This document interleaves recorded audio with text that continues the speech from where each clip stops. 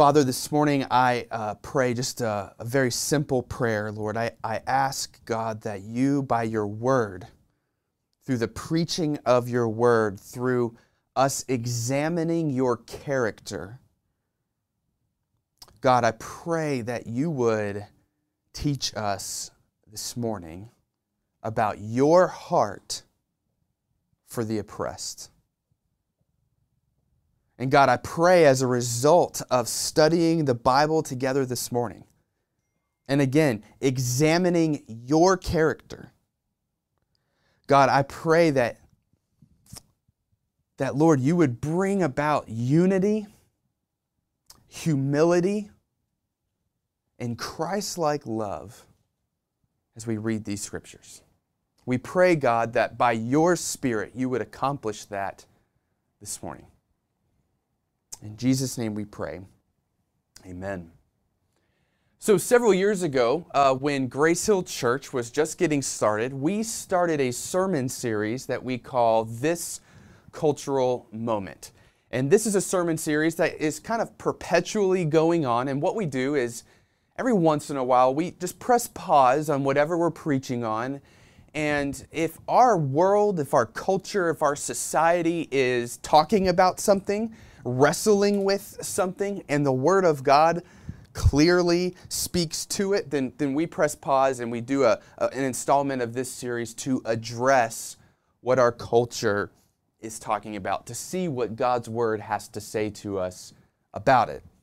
Now, I don't need to give an introduction about the conversation that is happening in our world today in the middle of 2020. Recent tragic events, including the deaths of Ahmaud Arbery, Breonna Taylor, and George Floyd, have appropriately erupted on a global scale, it seems like, anger, frustration at systemic racial oppression in our country. Now, I use that phrase very intentionally, systemic racial oppression, because as I talk to people and as they're grieving, as they're grappling with these events that have occurred and the conversation that's happening in our country, I think the two emotions that I hear the most often is exhaustion and cynicism. And both of these emotions are rooted in the demoralizing realization that there seems to be a system of oppression installed into our society. And although there's a lot of talk going on right now, and there is a lot of protests, and there's a lot of social media campaigns and political rhetoric, and all of that, there doesn't seem to be any sort of indication that the system of oppression is being dismantled or appropriately challenged. And so that right there is exhausting. Because even though the rhetoric is high right now, even though this seems to dominate the conversation, things, honestly, let's be honest, will probably calm down in a few weeks. We'll go back to normal life. The system will still be installed into the society, and that system impacts and oppresses people every single day. And then what will happen is there will be a point where someone will film the system doing that again. And then we'll all see it, and then the conversation will restart for a little bit. And so what we realize is that the system is resilient. And many of us, this is something right here that needs to be a part of the conversation, and that this is part that might poke us a little bit. That's okay, because I think the conversation that we need to have is this, that it's possible, whether intentionally or not intentionally, it's possible that many of us are protecting the system without even knowing it. And so this morning, here's what I would like to do. I want to talk about how Christians and how the church should identify and fight systemic oppression. Now, if you're interested in learning more about what systemic racial oppression is and how I believe historically the church is culpable in helping to install that system into our society, what I want to do is point you to another sermon that I preached. I preached this a couple of years ago now. It's This Cultural Moment Part 2. The title of that sermon is Race in America, and that's on our website. That's on our podcast if you want to go listen to that. But in that sermon, we go through the history of the church and systemic racial oppression in America. And I really encourage you to listen to that sermon if you're skeptical that this even exists. If you're even wondering if systemic racial oppression exists, I really want to point you to that sermon, because what I'm going to do this morning is I'm going to continue under the premise that racial oppression does exist and that it is systemic, meaning it's embedded into our way of life and into our society, and that the church has a huge part, actually I believe should be taking the lead part when it comes to confronting those evil systems. And so this morning, here's what we're going to do. We're going to look at 3 stories in the Bible. And in these 3 stories in Scripture, we're going to see where evil systems of oppression were confronted by God Himself. And from these stories, we are going to discover 4 steps to fight systemic oppression. Now, let me just kind of warn you right now. We've got a lot to say this morning, a lot to dig into that I think it's important we have this conversation all together right now. So this might be a little longer than what you're used to, but I hope you'll get your Bible open and dig in with me this morning. Let's talk about this together. And if you are a note taker and you're struggling to get all the notes down, I always post my sermon notes online after the fact, and so you'll be able to find those on our website probably tomorrow morning as well. You can get those. All right, so let's start. We're going to get into the Scripture. Genesis chapter 12 is where we're going to start, and I'm going to read verses 10 to 20. This will be our first story. Now, let me give you a little bit of context before I read here. So in Genesis chapter 12, starting in verse 10, here's where we are. We're with Abram and his wife Sarai. Now, you might know them as Abraham and Sarah. Their names were changed a couple of chapters later. But in Genesis 12, they're named Abram and Sarai. And what's going on is they are now in the middle of traveling to the promised land. God came to Abram in Genesis 12 and says, I want you to go to a land that I will show you, and this will be the land that God would lead the Israelites to later in the Old Testament. And Abram himself is going to be the father of the nation of Israel. God promises that Abram will have this huge offspring that will bless the whole world. And so what's going on in Genesis 12 is Abram and Sarai, his wife, are headed towards the promised land. They're journeying there. But let's pick up the story in verse 10. Genesis 12, verse 10. Here's what it says. Now, there was a famine in the land, so Abram took a detour, went down to Egypt to sojourn there, for the famine was severe in the land. And when he was about to enter Egypt, he said to Sarai, his wife, I know that you are a woman beautiful in appearance, and when the Egyptians see you, they will say, this is his wife. Then they will kill me, but they will let you live. Say you are my sister, that it may go well with me because of you, and that my life may be spared for your sake. When Abram entered Egypt, the Egyptians saw that the woman was very beautiful. And when the princes of Pharaoh saw her, they praised her to Pharaoh. And the woman was taken into Pharaoh's house. And for her sake he dealt well with Abram.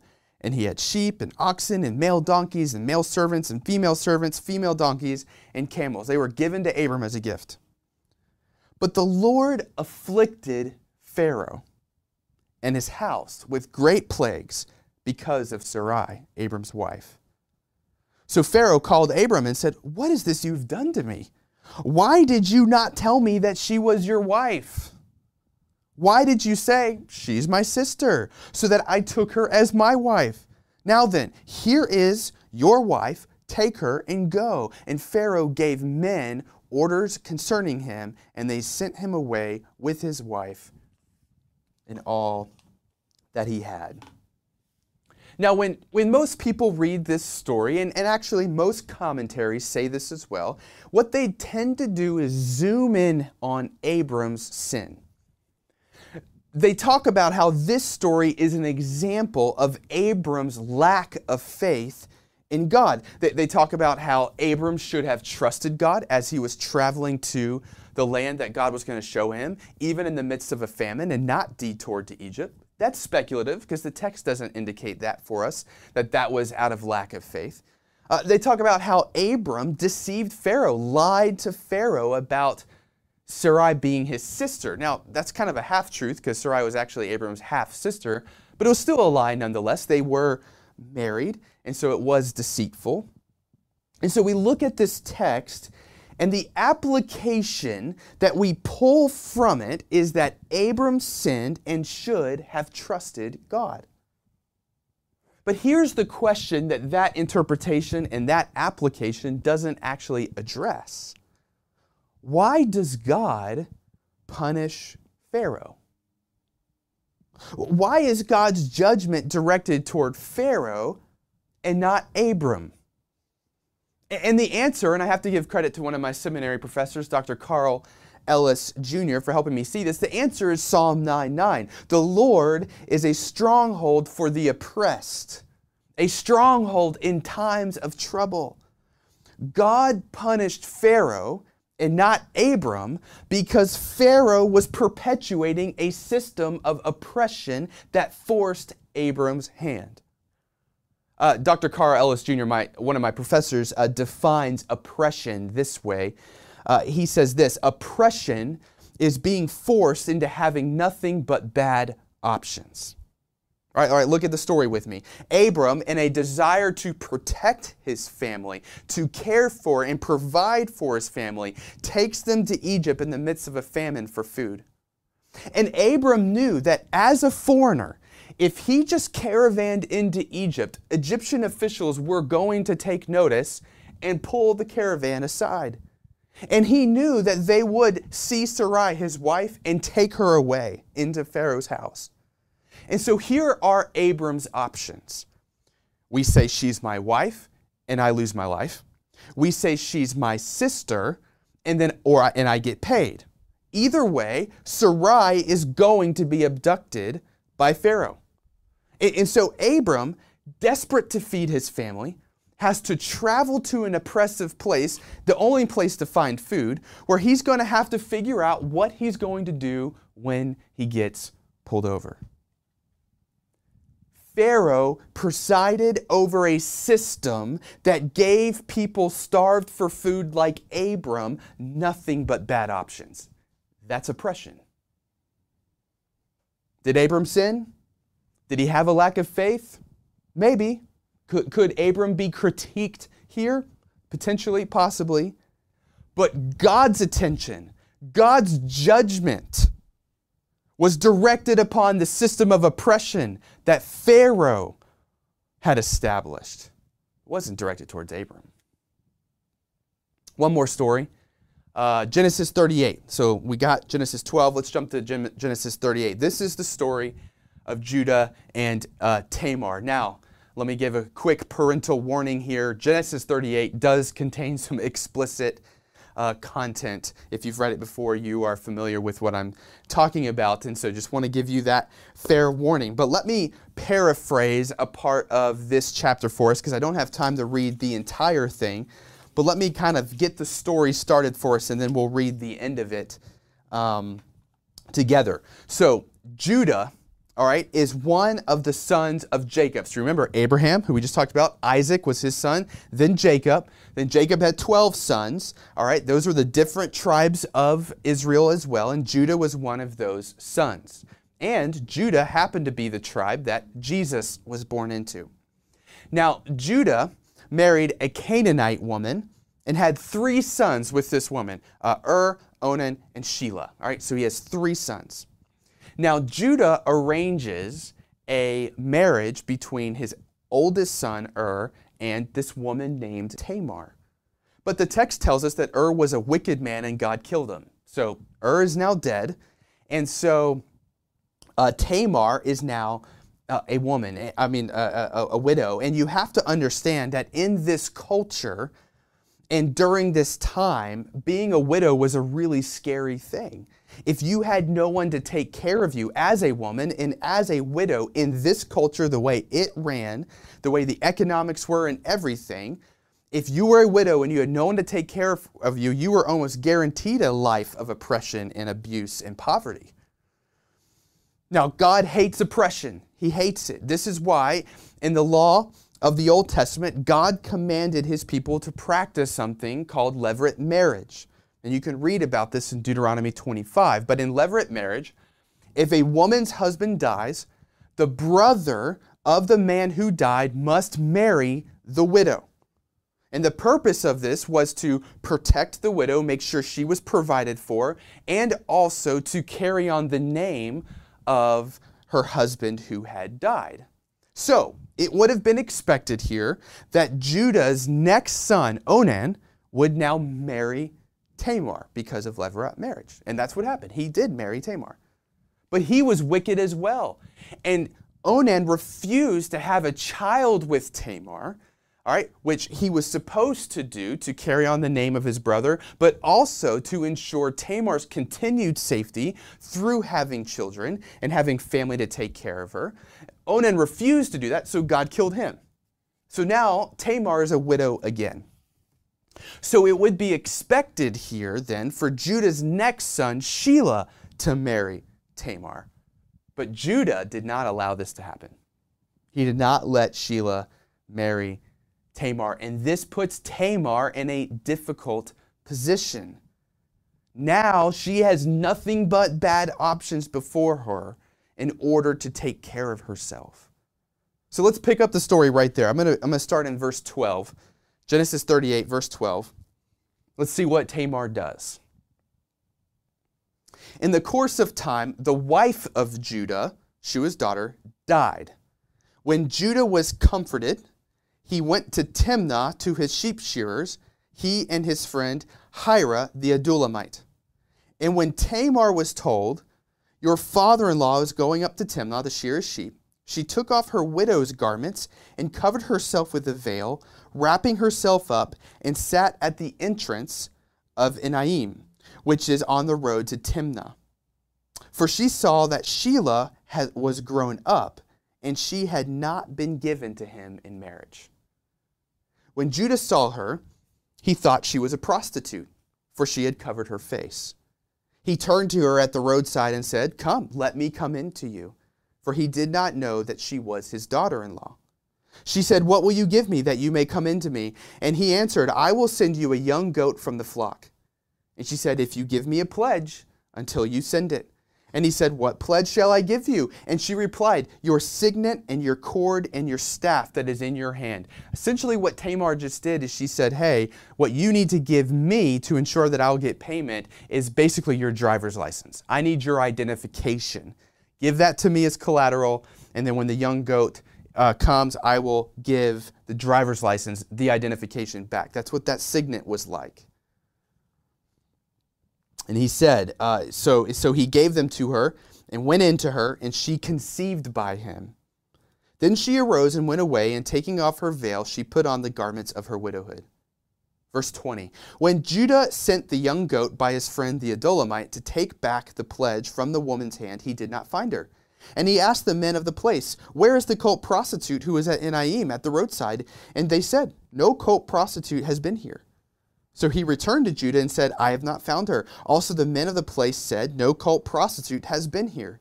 And Judah replied, "Let her keep the things as her own, or we shall be laughed at. You see, I sent this young goat, and you didn't find her." Verse 24, and 3 months later, Judah was told, "Tamar, your daughter-in-law has been immoral. Moreover, she is pregnant by immorality." And Judah said, "Bring her out and let her be burned." As she was being brought out, she sent word to her father-in-law, "By the man to whom these belong, I am pregnant." And she said, please identify whose these are, the signet and the cord and the staff. Then Judah identified them and said, she is more righteous than I, since I did not give her to my son Shelah, and he did not know her again. Now, this is obviously not a story that provides good sexual ethics to us in the Bible. We could examine this story and we could obviously criticize Judah for his sexual ethics and for his hypocrisy. We could criticize Tamar, that she didn't trust God when she couldn't marry Shelah. She took matters into her own hands. She prostituted herself. She deceived Judah. She lied to him. How could that be commendable? But what we see in the text is that God is more concerned in dismantling the system of oppression that got Tamar caught in Judah's household. And the story ends with the shame of Judah and the righteousness of Tamar. Tamar had nothing but bad options in this moment, and God's attention, God's judgment was directed upon the system of oppression, Judah, that forced Tamar's hand. See, when we look at both of these stories, in order to understand God's actions and His heart in these stories, we have to allow for some nuance. It's very easy to approach these stories using binary thinking, okay? Binary thinking. Let me define this for you. Binary thinking is defined as putting things in terms of two options that are usually mutually exclusive. And we love to use binary thinking when we're talking about like moral issues, right? So let me give you an example of binary thinking that I fall into often, right? It's this: if you root for the Philadelphia Eagles, then you're a terrible person. Right? Well, what I've done is I've taken two categories, a great person and not a great person. I've used binary thinking to move someone into one of those categories by applying a very simple test to it. No nuance allowed. If you root for the Eagles, you're a terrible person. It's a struggle for me. How about a more serious example? If you don't vote for Donald Trump in 2020, then you are not pro-life. We've applied a simple test. We've created two categories. We've moved someone completely into that category through that test. No nuance allowed. That's binary thinking. Now, if we're to apply binary thinking to these stories that we just read in the Bible, it would go something like this. Did Abram sin or did Abram not sin? Abram did not trust God. He lied to Pharaoh. Therefore, Abram sinned. Point of the passage, we must trust God even when it's hard. Now, that's not a bad application of the text, but our binary thinking has caused us to completely miss other layers of the text, specifically God's judgment against oppression. Did Tamar sin? Did Tamar not sin? Even though Tamar exposed the hypocrisy of Judah, we still need to trust God when it's hard. She still sinned sexually. She still lied. That too might not be a bad application of the text, but again, our binary thinking has caused us to miss a layer of the text that's really important, namely God's judgment against oppression. See, binary thinking, this is so important, silences the oppressed. And so this morning I said I wanted to give all of us 4 steps to fight systemic oppression, and this is the first step. Step number 1 is this: we need to reject binary thinking. Reject binary thinking. Now, quick caveat, I'm not saying that we must reject all binary thinking. I'm not saying truth is relative. But when it comes to most anthropological and political issues, we should mostly reject binary thinking. And here's why. Because binary thinking is designed to take complex issues, oversimplify them by creating 2 distinct sides, and polarize the supporters of each side into 2 groups that have nothing in common. And this is so important. When we allow ourselves to get caught up in binary thinking, we actually enable oppressive systems to exist unnoticed. Oppression thrives in the nuance of issues that binary thinking keeps in the dark. All right, just think about that for a second. Oppression thrives in the nuance of issues that binary thinking keeps in the dark. Oppression thrives because binary thinking shuts down conversation. So let me give you some examples. The phrase, the rally cry, Black Lives Matter. Now, I'm talking about the phrase. I'm not talking about the political organization. The phrase is a cry for justice toward the systemic oppression that blacks have experienced in this country. The phrase is not Black Lives Matter more. That's not the phrase. But many people respond to the phrase with all lives matter. Now, that's a true statement. No one disagrees with that. But the statement is designed to be a comeback using binary thinking. That's what it's designed. This is what the comeback is. Those who say Black Lives Matter are the racist ones because they care only about black lives, and the ones who say all lives matters are not the racist ones. That's why the comeback is designed to communicate, right? Let's be honest. And it oversimplifies the issue to the point where the cries and the stories of injustice and oppression are kept in the dark. We're so caught in the binary thinking of the two sides that we can't even have any nuance to have a discussion. And so oppression stays in the dark. All right, what about church ministry philosophy? There are many evangelicals who would say that churches should not concern themselves with things like social justice and racial reconciliation and fighting oppression because these things distract from the gospel. That churches should only concern themselves with preaching the gospel and not doing the work of justice. This is binary thinking. The faithful churches, right, here's the binary thinking, are the ones who only preach the gospel. And if you're a church that does anything else in addition to that, you are an unfaithful church that now has been influenced by godless ideologies, is what they say. And they'll throw terms at you and they'll say things like this, like, you know, it's critical race theory, it's intersectionality that are informing the church in these areas. But all that's happening is they're distracting from the real issue where they now have an excuse not to do the humble introspective work in their own hearts and in their own church buildings to see if they are perpetuating oppression as well. See, binary thinking is designed to soothe our conscience from the possibility that we might be involved in this. Capitalism.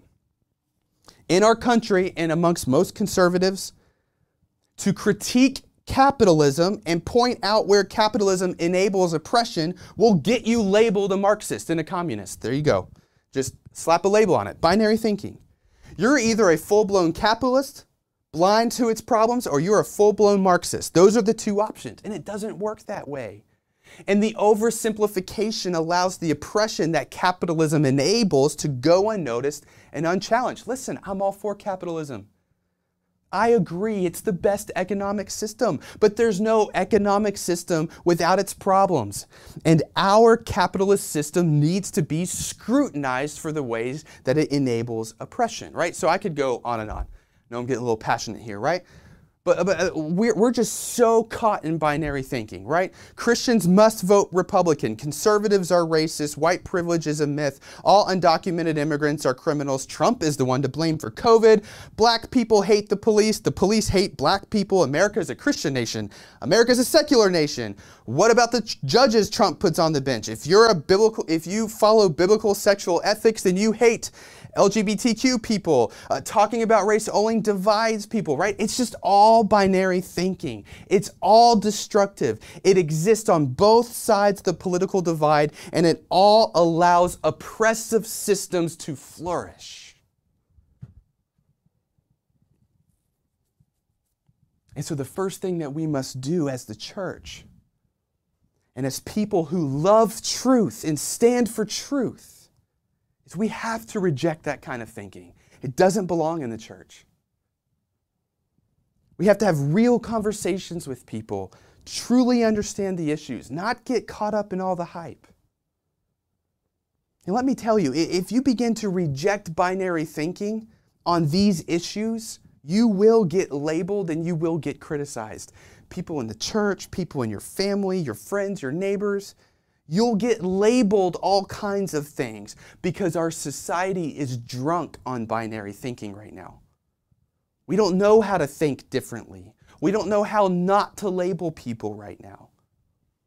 And I do believe that binary thinking has not allowed our nation to have a true conversation about the black experience in America because we're just shoved to our sides, yelling at each other, accusing each other of who's wrong. And just like these two stories we read in the Bible, in the scriptures, what God cares about is the oppressed.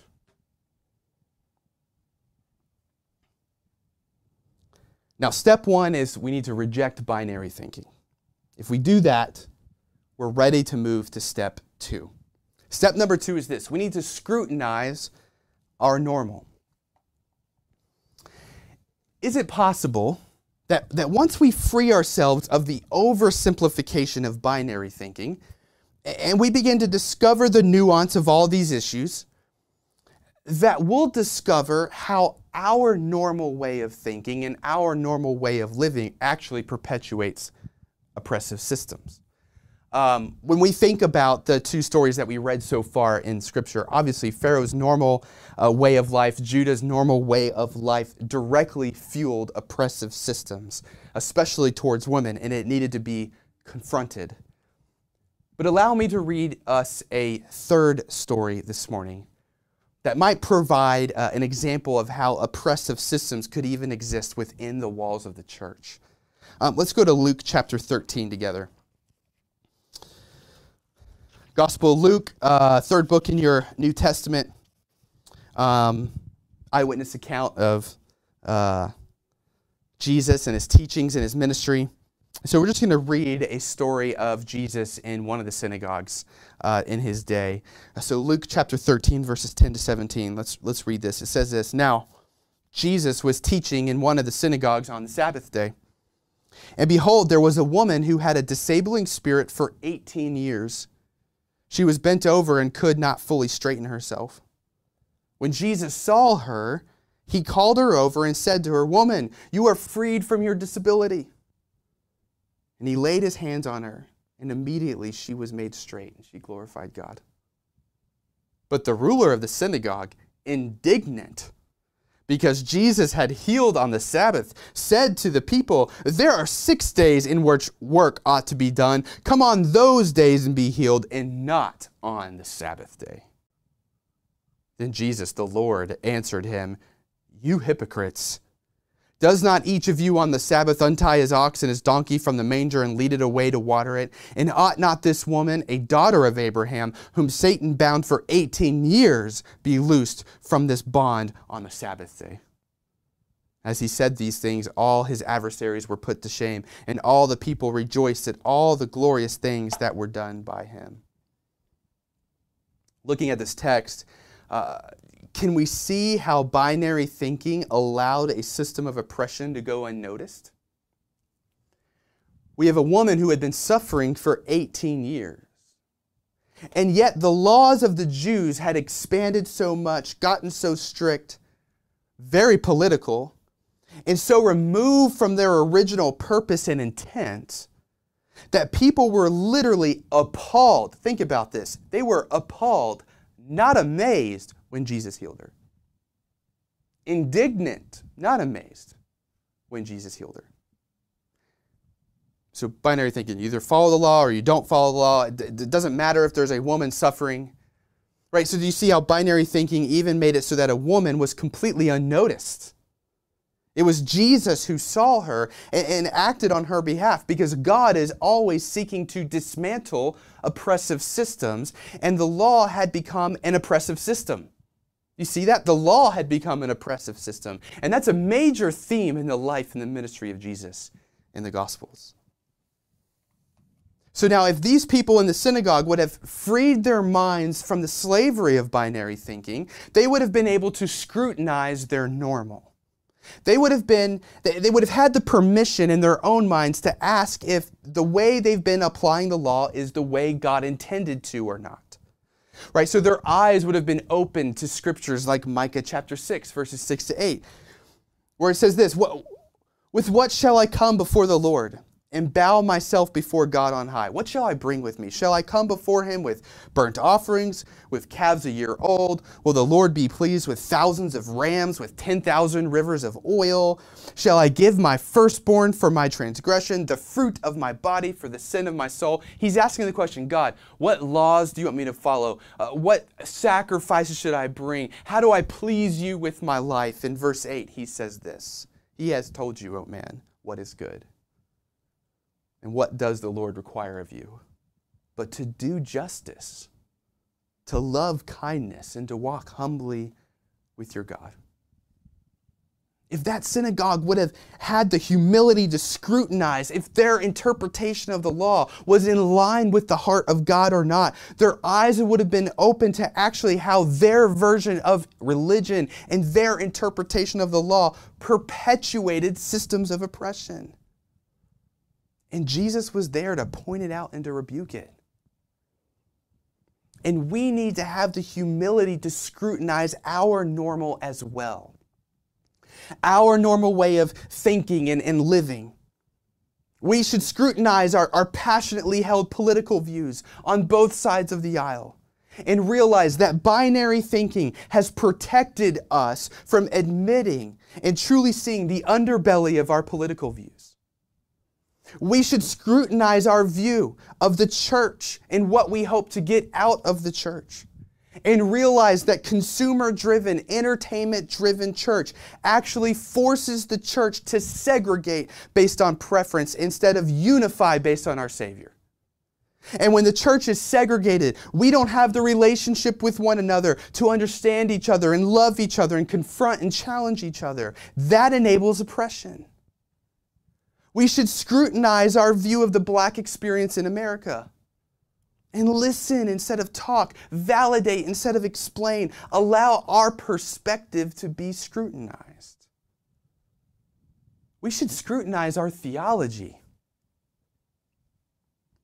And I know some of you might want to talk more about this one, but listen, theology is always built through a cultural filter. God's word is transcultural. But theology, the interpretation of God's word, how we explain God's word, it always goes through a cultural filter.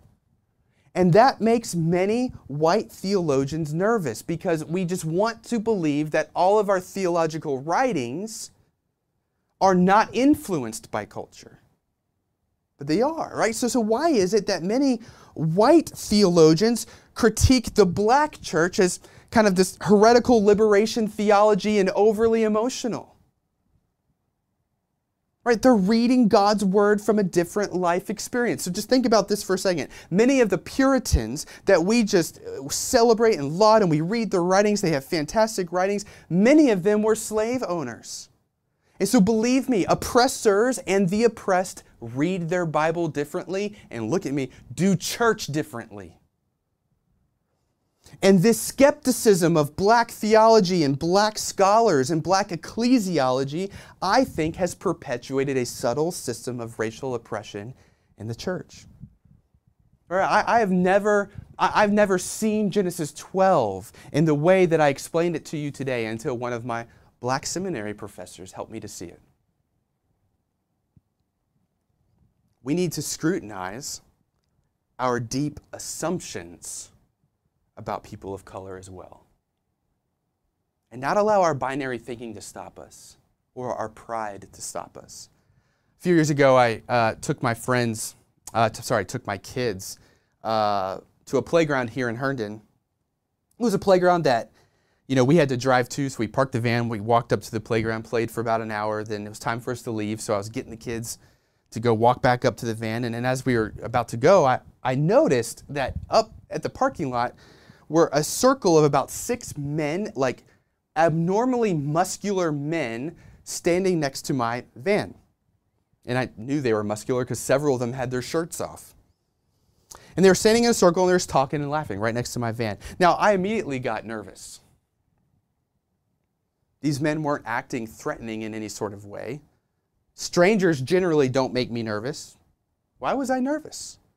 Right, I get if maybe you were a woman by yourself and there was a group of men standing next to your car, with their shirts off, like you may maybe be a little nervous. I get that. But I remember realizing in that moment, I think I'm nervous because these men are black.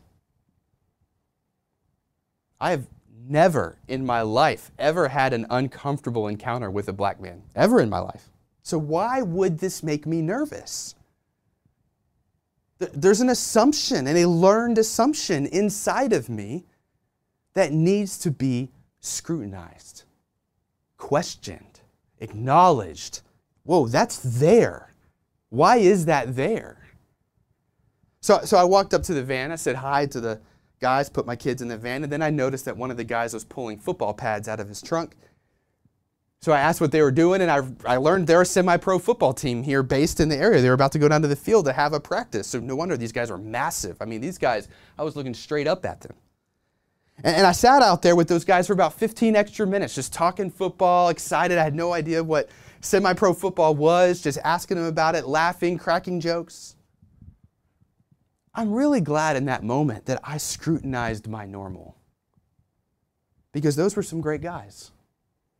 And there was something inside of me that I could have decided to give into. And that would have perpetuated, I believe, a system of oppression that says it's normal to be skeptical of blacks. Right? That wasn't just a moment of scrutiny for me. That was a moment of repentance. So, let's avoid binary thinking. Let's scrutinize our normal. And when we're ready to do those things in our hearts and in our minds, we're in the perfect spot for step number 3. So step number 3 is this: be a student. Now it's time to be a student. This is the moment to start educating yourself, because now we've eliminated the barriers in our hearts and in our heads that prevent this education. Right? Education will do no good if we're caught in binary thinking, or we refuse to actually scrutinize our normal and see where we need to change. Like, we could read books, we could listen to podcasts, we could even talk to our neighbors, but if we're not willing to do those first 2 steps, all that's going to go in one ear and out the other. So it's after we've taken the first 2 steps that I encourage you to go read the post on Facebook from my brother, Justin Winters, on staff with us here at Grace Hill, where he recounted his experience as a black man, watching his dad get arrested because he was driving too nice of a car, being told by investors that he would never get investment into his company, his successful company, because he's black, or having his daughter call him in tears, saying, "Daddy, please don't go out. I'm just afraid for your life. I'm afraid for your safety as a black man." Right? That post, it's an education. But are we willing to hear it? Are we willing to validate it? To not brush it off as isolated or unfortunate thing that occurred? The best education you can get is simply through listening to your black brothers and sisters. Right? This is the moment now to grab books and begin to read. I've compiled a small list of books that I have found to be hugely helpful on this topic. If you go to gracehillchurch.com/read, you'll see a list of books there that I encourage you to read. Books like The Warmth of Other Suns by Isabella Wilkerson, or The Myth of Equality by Ken Witzma, The Color of Compromise by Jamar Tisby, Divided by Faith, great book on that. Be the Bridge by Latasha Morrison. Get these books, begin to read, educate, become a student. We got to educate ourselves, and we must listen to the stories of our minority brothers and sisters so we can no longer be ignorant to the systems of oppression that actually do exist.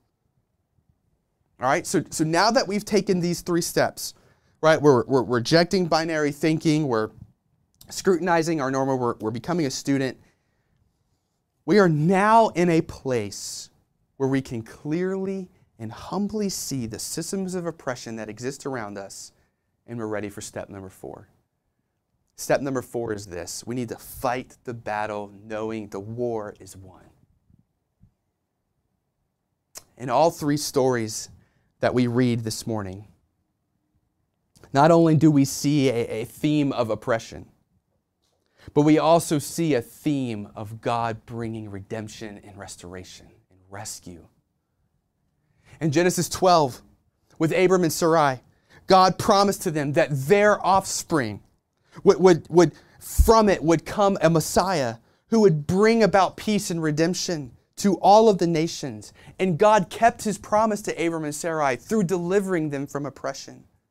In Genesis 38, Judah was one of those offsprings of Abram, and the son that he had with Tamar would be in the direct line that Jesus would come from. You can read about it in Matthew chapter 1. God continued to keep His promise through delivering Tamar from oppression.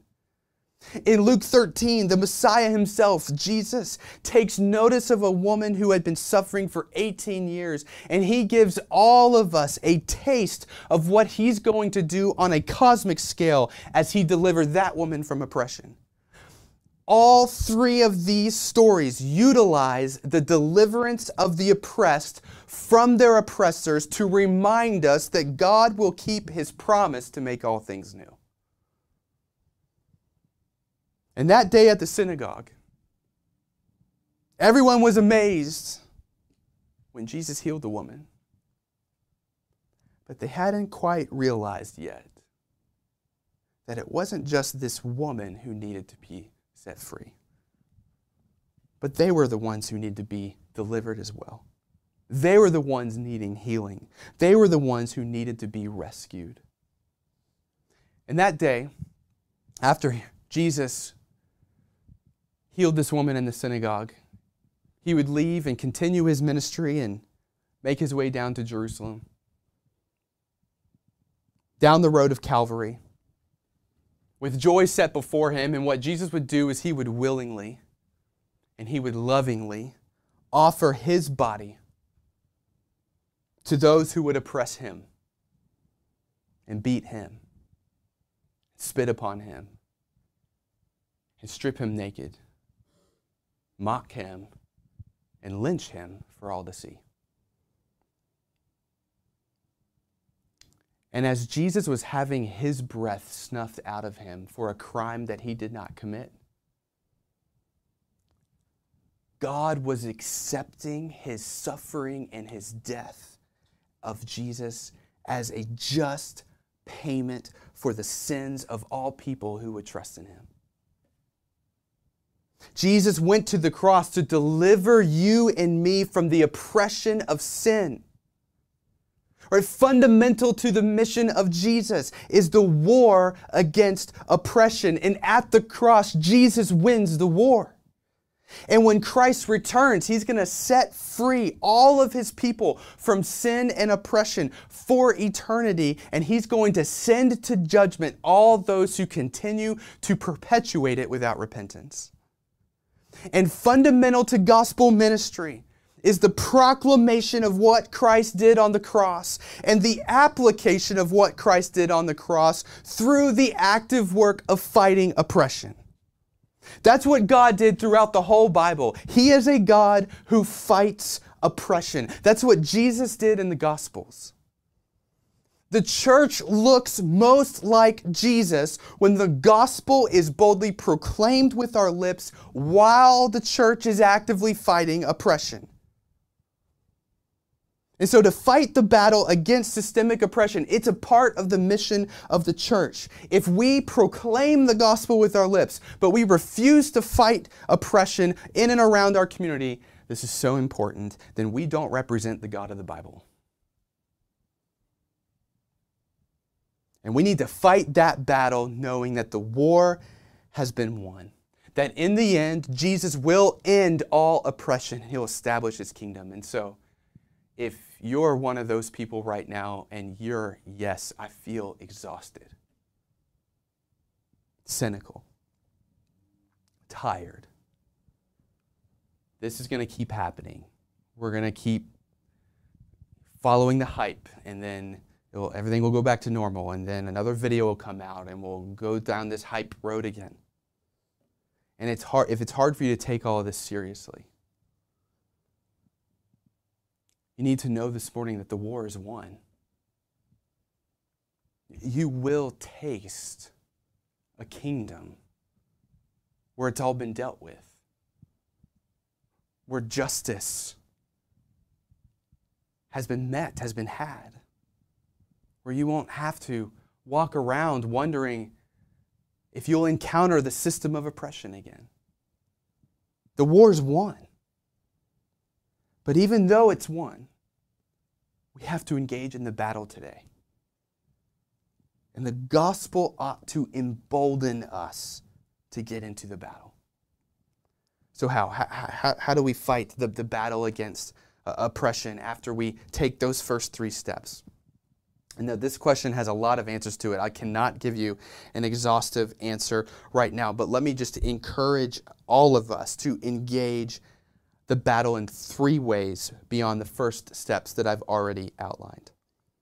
So here's the first way we can fight this battle knowing the war is won, is this. Know that as a follower of Christ, if oppression exists in your community, it is your problem. As a follower of Jesus, if oppression exists in your community, it is your problem. Our God moves towards the oppressed, and so does His people. So if you've been feeling like this whole topic, this whole conversation going on in the country just doesn't involve you, if you belong to God, if you're called by His name, if you're united to Jesus, if you're in His family, it involves you. Because God's family fights for the oppressed. That's what we do. God's family sees the suffering woman coming into the synagogue and moves towards her, doesn't ignore her. So work through the first 3 steps and get involved for the long run. Right? The church should be the leader in this battle. Second, this one I'm getting practical. We should, as Christians, refuse to vote for politicians at every level of government, from town council all the way on up to President of the United States. We should refuse to vote for politicians who utilize binary thinking to generate support and attack their opponents. Christians are people who value truth. We value truth.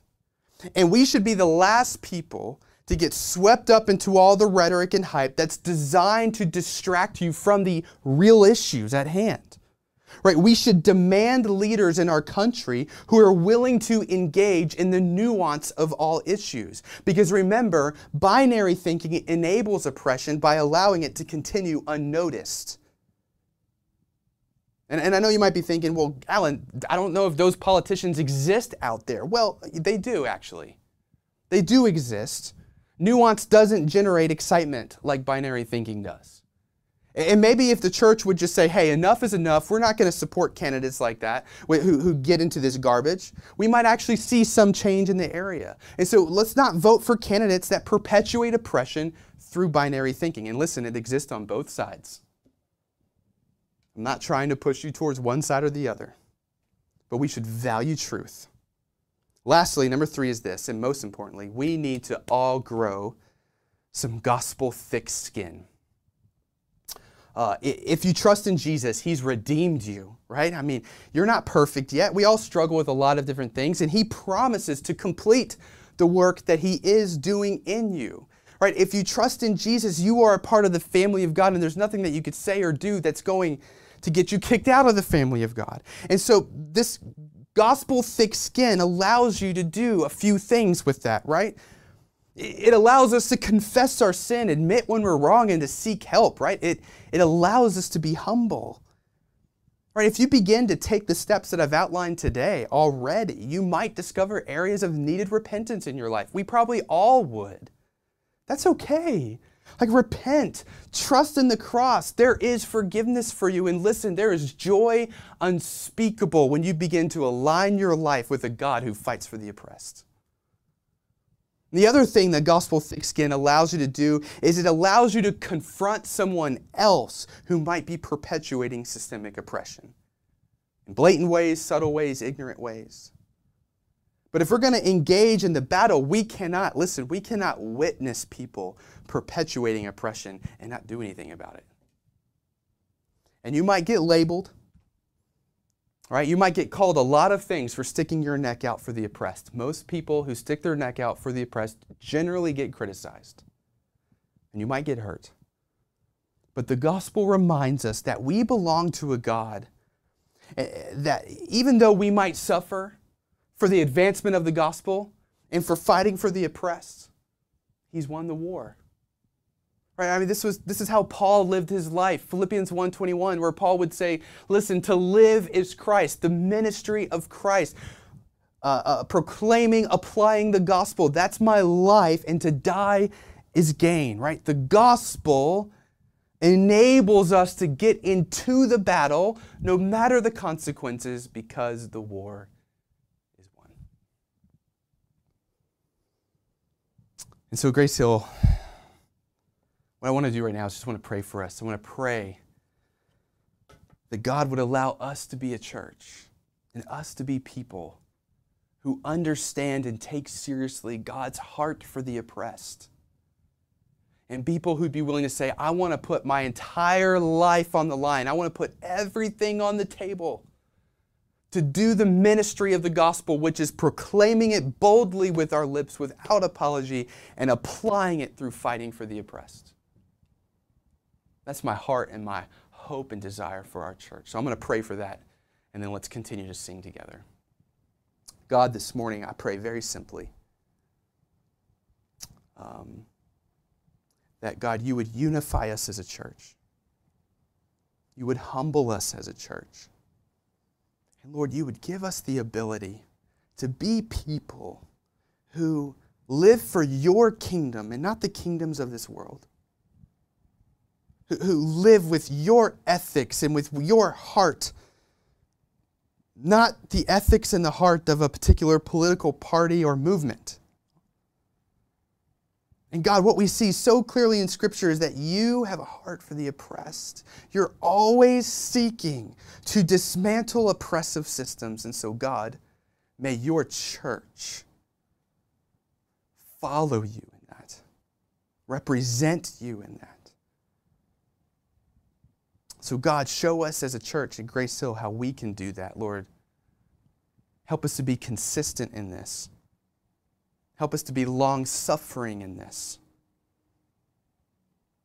Help us to take these steps that we've outlined today in humility. God, we pray that your kingdom would come, that your will would be done here on earth as it is in heaven. We love you, God, and we ask all of these things in the name of your Son, Jesus. Amen.